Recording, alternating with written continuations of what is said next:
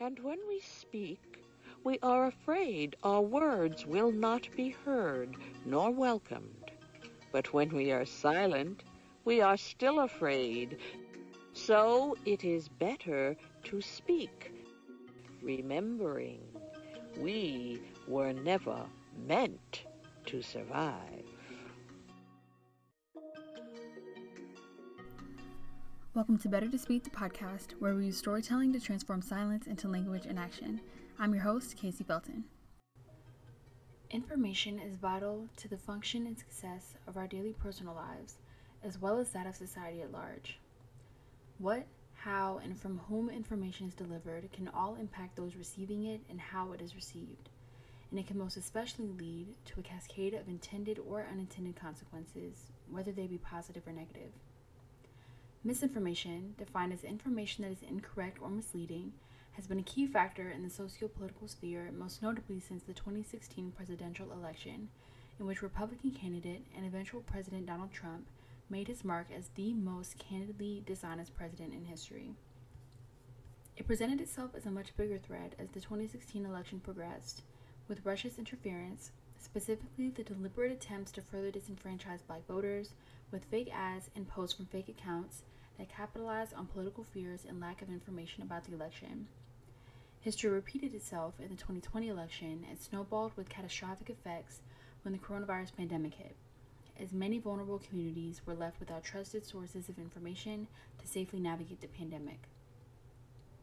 Founded in October 2020 in response to the rampant misinformation towards Black communities, the National Black Cultural Information Trust aims to use storytelling tools to correct and challenge cultural misinformation and disinformation surrounding racial and ethnic identity, anti-Blackness, and other false narratives that harm our communities.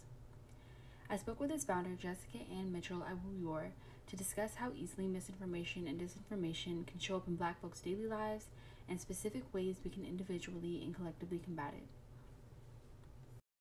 I am a multicultural communication specialist and a cultural storyteller. I have a master's in Pan-African Studies and a master's in public relations. I've always had an interest in Black history and Black studies. And then when I got out of school, I wasn't really sure what to do with it. And then I realized that much of what I wanted to do dealt with communications. And so I went back, and that's when I got the second master's in public relations. And since then, I've worked with nonprofits and PR firms, mostly in Washington, D.C., on national issues affecting Black communities. And then what inspired you to start the National Black Cultural Information Trust? Well, over the last couple of years, there's been a lot of discussions about misinformation and disinformation, but a lot of times they don't capture the cultural context of these issues. So I founded the National Black Cultural Information Trust as a source, as a resource for Black communities and those seeking to reach Black communities concerning misinformation and disinformation, really putting a lot of what is happening into a cultural context for people to understand, because a lot of times when there's misinformation, it comes with a cultural understanding. It comes with a background story as to why this is happening. The same with disinformation. When disinformation targets our communities, oftentimes it does so by using our cultural conversations and inserting itself and causing manipulation online. And then you kind of touched on my next question. So for our listeners who may not know the exact difference between misinformation and disinformation, could you explain the difference between the two? Sure. Misinformation is false information that someone may believe to be true, but not like in a nefarious way. So a couple of years ago on Facebook, there was this post circulating about Black Friday. And it was saying that like Black Friday came from when people were enslaved and we were sold at a discounted rate. And that's where Black Friday came up with. That was misinformation. It wasn't true. And a lot of people shared it. A lot of celebrities shared it, but they didn't share it in a way where they were trying to fool or manipulate someone. They just really believed the false information.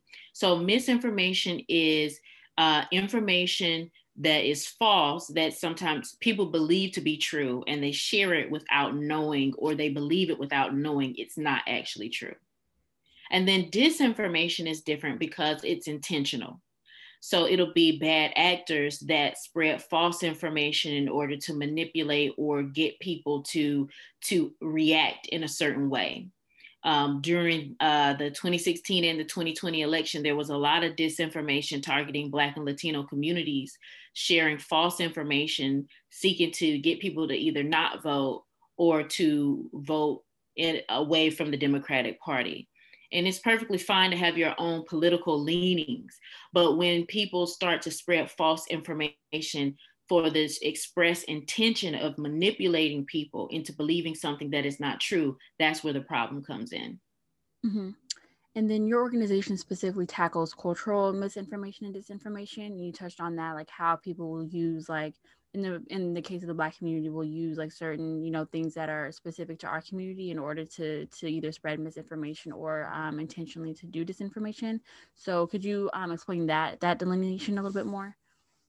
The cultural misinformation. Mm-hmm. So the reason why I frame it that way is we will, especially in the digital space, on Twitter, on Facebook, but let's just look at Twitter. We have a lot of conversations that specifically deal with cultural issues or issues in our community. We have conversations about economics. What do we do to rise up economically? We have conversations about who to vote for. And all of that hinges on our experience as being Black in America. We have so many different conversations that are based on our history and our legacy and our experiences as Black people. And so when we deal with, and a lot of times institutionally, we have not gotten full access even to our own history.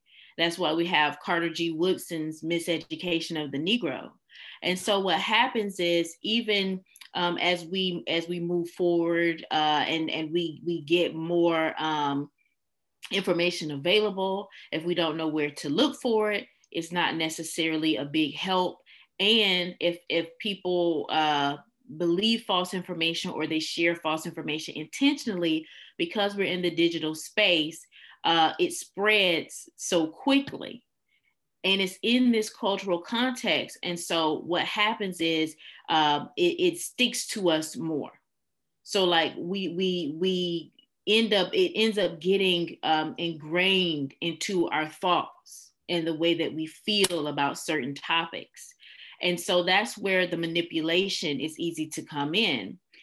Twitter during the 2020 election removed like thousands of, well, I'm not exactly sure the full number, but they removed a number of Blacks for Trump Twitter accounts that were fake, completely fake, but were there to tweet things like, I'm Black and I'm voting for Trump and here's why, and this and that, and get off the Democrat plantation, and this, and so, and spreading false information about different things and different candidates.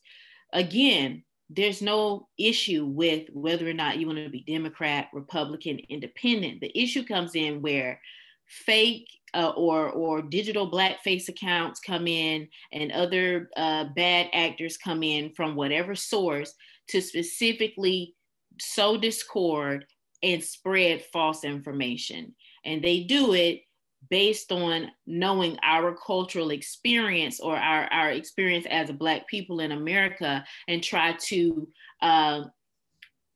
get to us through emotions and twist information in order to manipulate people. Right. And you touched on, like, in the 2020 election, how, you know, disinformation played a role. But I think that, you know, we are so focused on, you know, Russia and how, like, that whole thing happened in the 2016 election. But what was your perspective, again, about how misinformation and disinformation played a role in 2020? Because I feel like there hasn't been as much coverage about that. Yeah. So in 2020, and I'm glad you brought that up, because it is a lot of talk about Russia. And sure, I believe that there are bad actors coming out of various countries, but we also know that it's internal.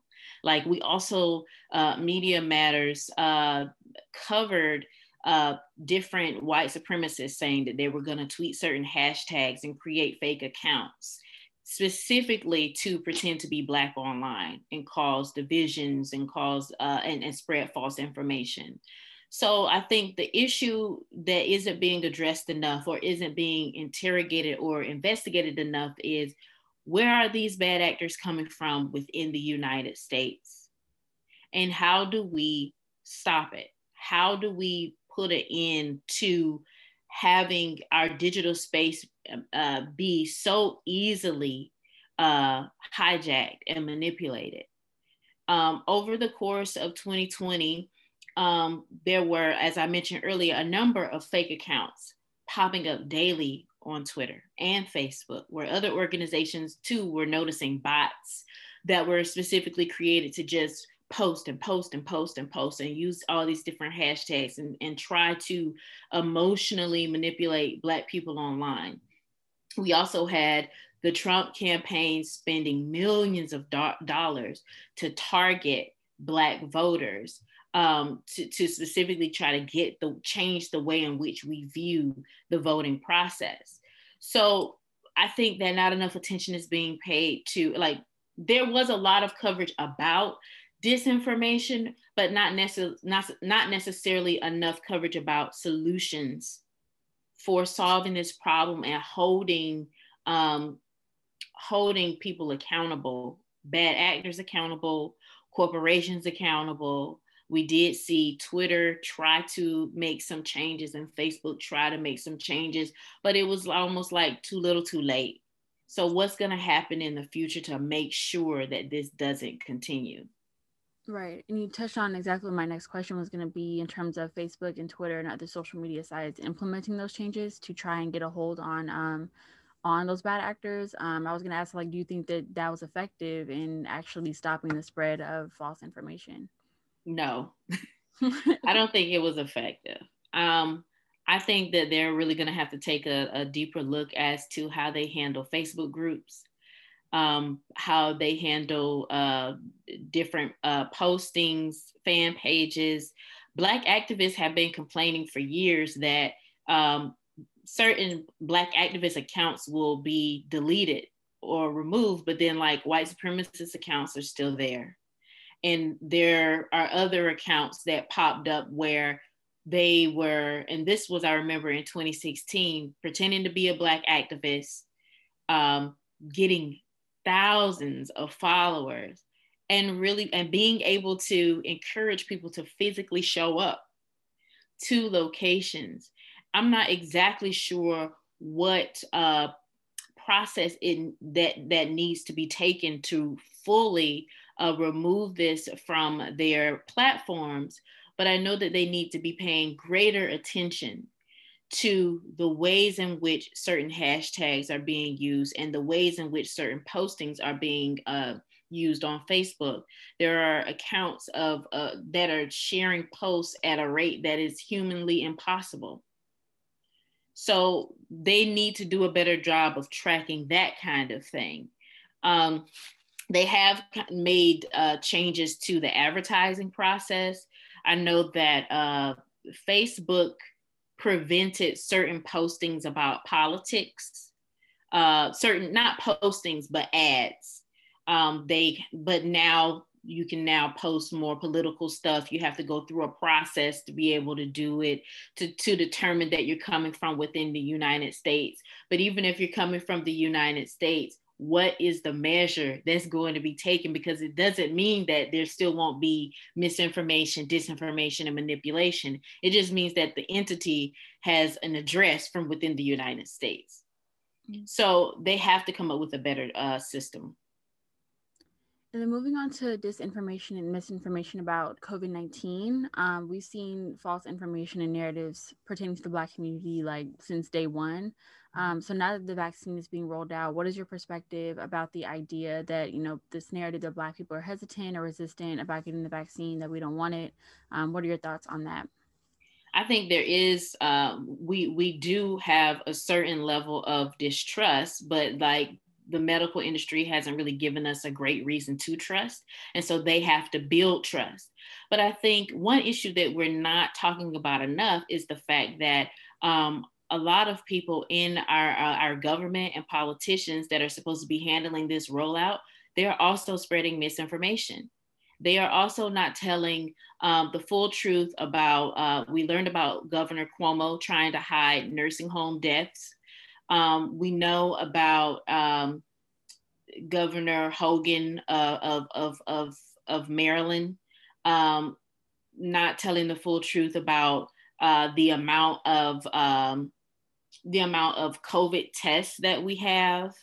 There's a lot of different types of misinformation that is coming from our actual governments. We're not getting, and there's also under communication, not telling people, like, we blame it on hesitancy, right, with the Black community, but like, what difference does that make if you don't have the doses?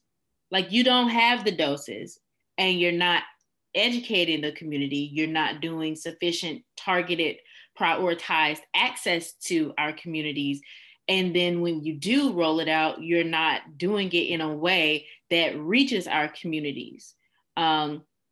I spoke with Dr. Lawrence Brown, who talks about spatial access. And that is one of the core things that he raises, that a lot of times the way in which we even access things is racial, and it's based on the way in this country was segregated.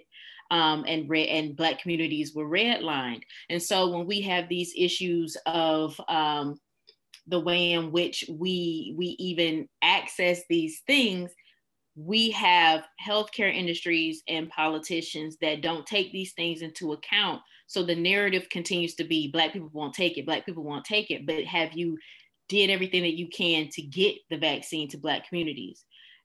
There was an initiative in Philadelphia that disproved this entire thing about it all being about hesitancy. The reason why there are lower vaccination rates is because the communities are not getting the doses that they need. They're not getting access to the vaccines. There isn't enough available, and it's not being a targeted push to give it out in a way in which that is equitable. In Philadelphia, they have this Black Doctor COVID Consortium, part of this organization called It Takes Philly. They vaccinated 4,000 people in 24 hours in a predominantly Black neighborhood in Philadelphia. The issue concerning COVID-19, yes, we are hesitant, we have distrust, but the core issue with Black communities and vaccines is that we don't have equitable access to them, and that is not our fault. And so there needs to be better communication coming from local governments and the federal government concerning COVID-19. And that's what's not being talked about enough, the misinformation coming from our own governments. Right. And then what you touched on as far as like the access to information, the under communication, and the misinformation coming from the government itself, who or what do you believe has the biggest role, regardless of the issue, whether it comes to COVID-19, elections, things like that, to solve disinformation? Do you believe it's like one person, organization, or entity, or like what, is each person's role in terms of just providing like factual information, the spreading of factual information, and communicating effectively about these things? I think it's going to take a lot of different entities, a lot of different institutions, a lot of different people, because it comes from so many different points of view and lenses, and it comes in different ways. So like I talked about, and corporations also are largely responsible. So like Twitter, Facebook, Google that owns YouTube, and Facebook that owns Instagram. And then we have Clubhouse, and good Lord, Clubhouse. And, and so like Clubhouse really is like the wild, just, there is little to no moderation or accountability with that company. So I think some of the people that can really, of course, our federal government plays a big role in coming down on these corporations. the social media, digital media based corporations. And then the digital media corporations should behoove themselves, take it upon themselves to do everything that they can to really sit back and analyze and research their sites and perhaps talk to Black people that study this issue to really understand how they can monitor it better and how people are being manipulated. And then they can go back and look through their system and see what they can do to make sufficient changes. Because it isn't enough to just make sure that the person is coming from within the United States. It isn't just trying to shut off certain ads from being played, because it's not always done through ads. It's done through fake accounts. It's done through pop-up accounts. It's done through real accounts. It's done through digital blackface. So they're really going to have to step up and pay attention to the way that it affects our communities in various ways. But I really feel like the biggest player in all of this are the major social media corporations. Right. And for people that don't know what Clubhouse is, Clubhouse is like a audio app where people go on and they can create a room to have real conversations where you hear each other's voices. And there's been a lot of misinformation spread on that app with little to no accountability. Right. I think that plays on my next question, like on a personal level, what can individuals do to stop, the spread of disinformation? Like I think of like on Clubhouse where people like genuinely take up these platforms and spread misinformation and disinformation, thinking that like, okay, this is what the narrative is and I'm just, repeating it. So what, like on a personal level, can people do to mitigate that or just, I guess hold themselves more accountable to the information they're sharing? On a personal level, I think that if you see something that automatically, and it's not always easy to tell either, but a lot of times the disinformation specifically is shock value stuff. Like it's meant to shock you. It's meant to get your blood pumping. Oh my God, I can't believe this. Check the source. So often on Facebook, people will see an article, it has an image. All it has to do is be on the internet and have a shocking headline and people share it, and they don't necessarily check the source. Sometimes it is satire and it's hard for people to tell the difference. So it's not necessarily disinformation, but it's like satire that people don't realize is satire because they don't go to the website and check and it says this site is satire. It's not always something that you notice, right? And it'll be people that say, well, actually, this is a joke. But by then, thousands of people have just read the headline. They haven't clicked on and actually read through the page.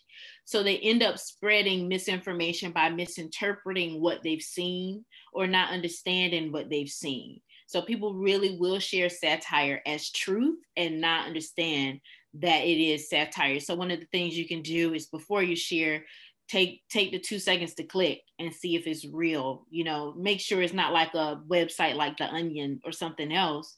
Because I've seen the websites that are modeled after The Onion, but like from a Black perspective, that people really shared and believed the story was true.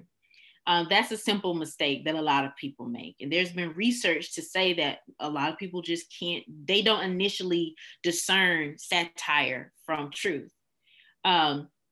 So that's one thing. Another thing is when these articles pop up and people use them as sources, sometimes the source is really not legitimate at all. Now, it could be presented as truth, but it isn't. Or the website is run by some shady a group or organization or person, and it doesn't have any real research to back it up. It's just false claims, but people believe it because it's presented in the article form. So consider the source. And I'm not saying that we should all do all this long research before, because that's just not realistic. But at least look at the source and say, does this look like something that someone or some organization that I truly believe, does this look reputable? I would say that if you have to pause on anything, if you have to do a double take, maybe not share it until you get more information. One of the best things that we can do concerning misinformation and disinformation is just not share it and not repeat it. One of the things Twitter is doing now is like before you retweet a link to an article, it says, do you want to read it first? And that kind of, I don't know the stats behind if it's making people click on articles more. I hope that it does. But just the clicking on it and seeing where the actual source came from, that helps. Seeing what the actual article is, because a lot of times we react to headlines. Another thing is on Twitter and on Facebook, there'll be a post that also grabs your attention. Like, I'm Black and I'm voting for Trump, and here's why. I hate to make it all about that, but it just is the easiest example because it really happens so much. Click on the actual profile. Some of those profiles have 0 followers or were just created yesterday. It literally says on Twitter, like I get this all the time. And I take screenshots as proof to save for later in my research. These accounts will say, like, come at me and say, you know, I don't believe this. Why are you saying this? Blah, blah, blah. And like, go click on the profile, 0 followers, following 100 accounts, no tweets, just responses to other people's tweets. And it was created in March of 2021. Like it was just created. Literally. And then we'll have like an image as the profile picture or no profile picture. It'll have a name, Frank 771169ZZZ. And like a lot of times those accounts are bots or fake or digital blackface. So I wouldn't even go back and forth with an account like that. I just block, you know, to prevent them from continuing to use my account to spread it. What happens on Twitter is these accounts pop up, they say something egregious, and people end up going back and forth and arguing. And what you do is you boost them because your followers see you interacting with that account, and you're actually inadvertently boosting that account and the misinformation that is spreading. It's better to block. It's better to just block. Right. It really is. And it's better to try not to engage, especially if you click on the profile and see that it's literally 0 or 1 follower, just created in 2021, nothing to show for the actual account. Is there to cause issues, whether it's a bot, a troll bot, or a digital blackface thing. So I think one of the best things that we can do is to not engage, not share, not repeat, and try to look for reputable sources. Try and even they get it wrong, you know, but try to look for reputable sources. If it's COVID-19, share information from a doctor you trust. Share information from a Black organization you trust that usually they post different articles and things like that, or op-eds or things. Try to make sure that before you react to something, it's actually real. Because a lot of times it's things that stoke our emotions and our fears. And then we interact with it, and that's how it spreads like wildfire. So it's better to just be cautious with what you share. And then my last question is, what are your organization's priorities and goals coming from out of the election and moving into 2021? Moving into 2021, we're going to do more misinformation and disinformation teach-ins. So partnering with other organizations and offering up free teach-ins for like different groups. So like, let's say we may do something with the AME Church with their national media arm, the Christian Recorder, to do a chat on misinformation and what it looks like and how to not share it and understanding it. But that's one of the biggest things. What helps is educating people, because generally people don't realize just how many fake accounts exist. Millions of them exist on Twitter, on Facebook, and just letting people know that helps. Just educating people on that helps, because now they know when they get online, everyone you interact with or every account you see isn't what you necessarily see. It isn't what you see isn't necessarily real concerning that. Also, sharing information on finding legitimate sources that you can trust. So it's going to be focused on building, on educating and building awareness of what is happening, because it'll just keep happening until corporations take full accountability for their platforms, until the federal government takes full accountability for itself and these platforms and bad actors.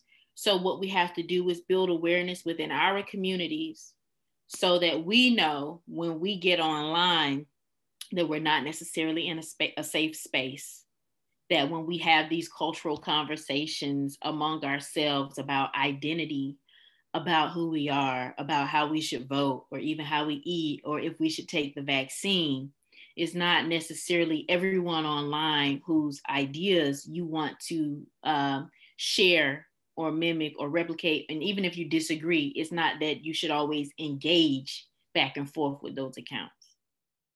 That's it for this episode. You can find us on social media at bettertospeak_ or on our website, bettertospeak.org.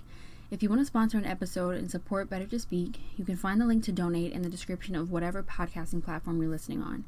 Be sure to tune in to future episodes where we'll dive into various socio-political topics with the goal of transforming silence into language and action.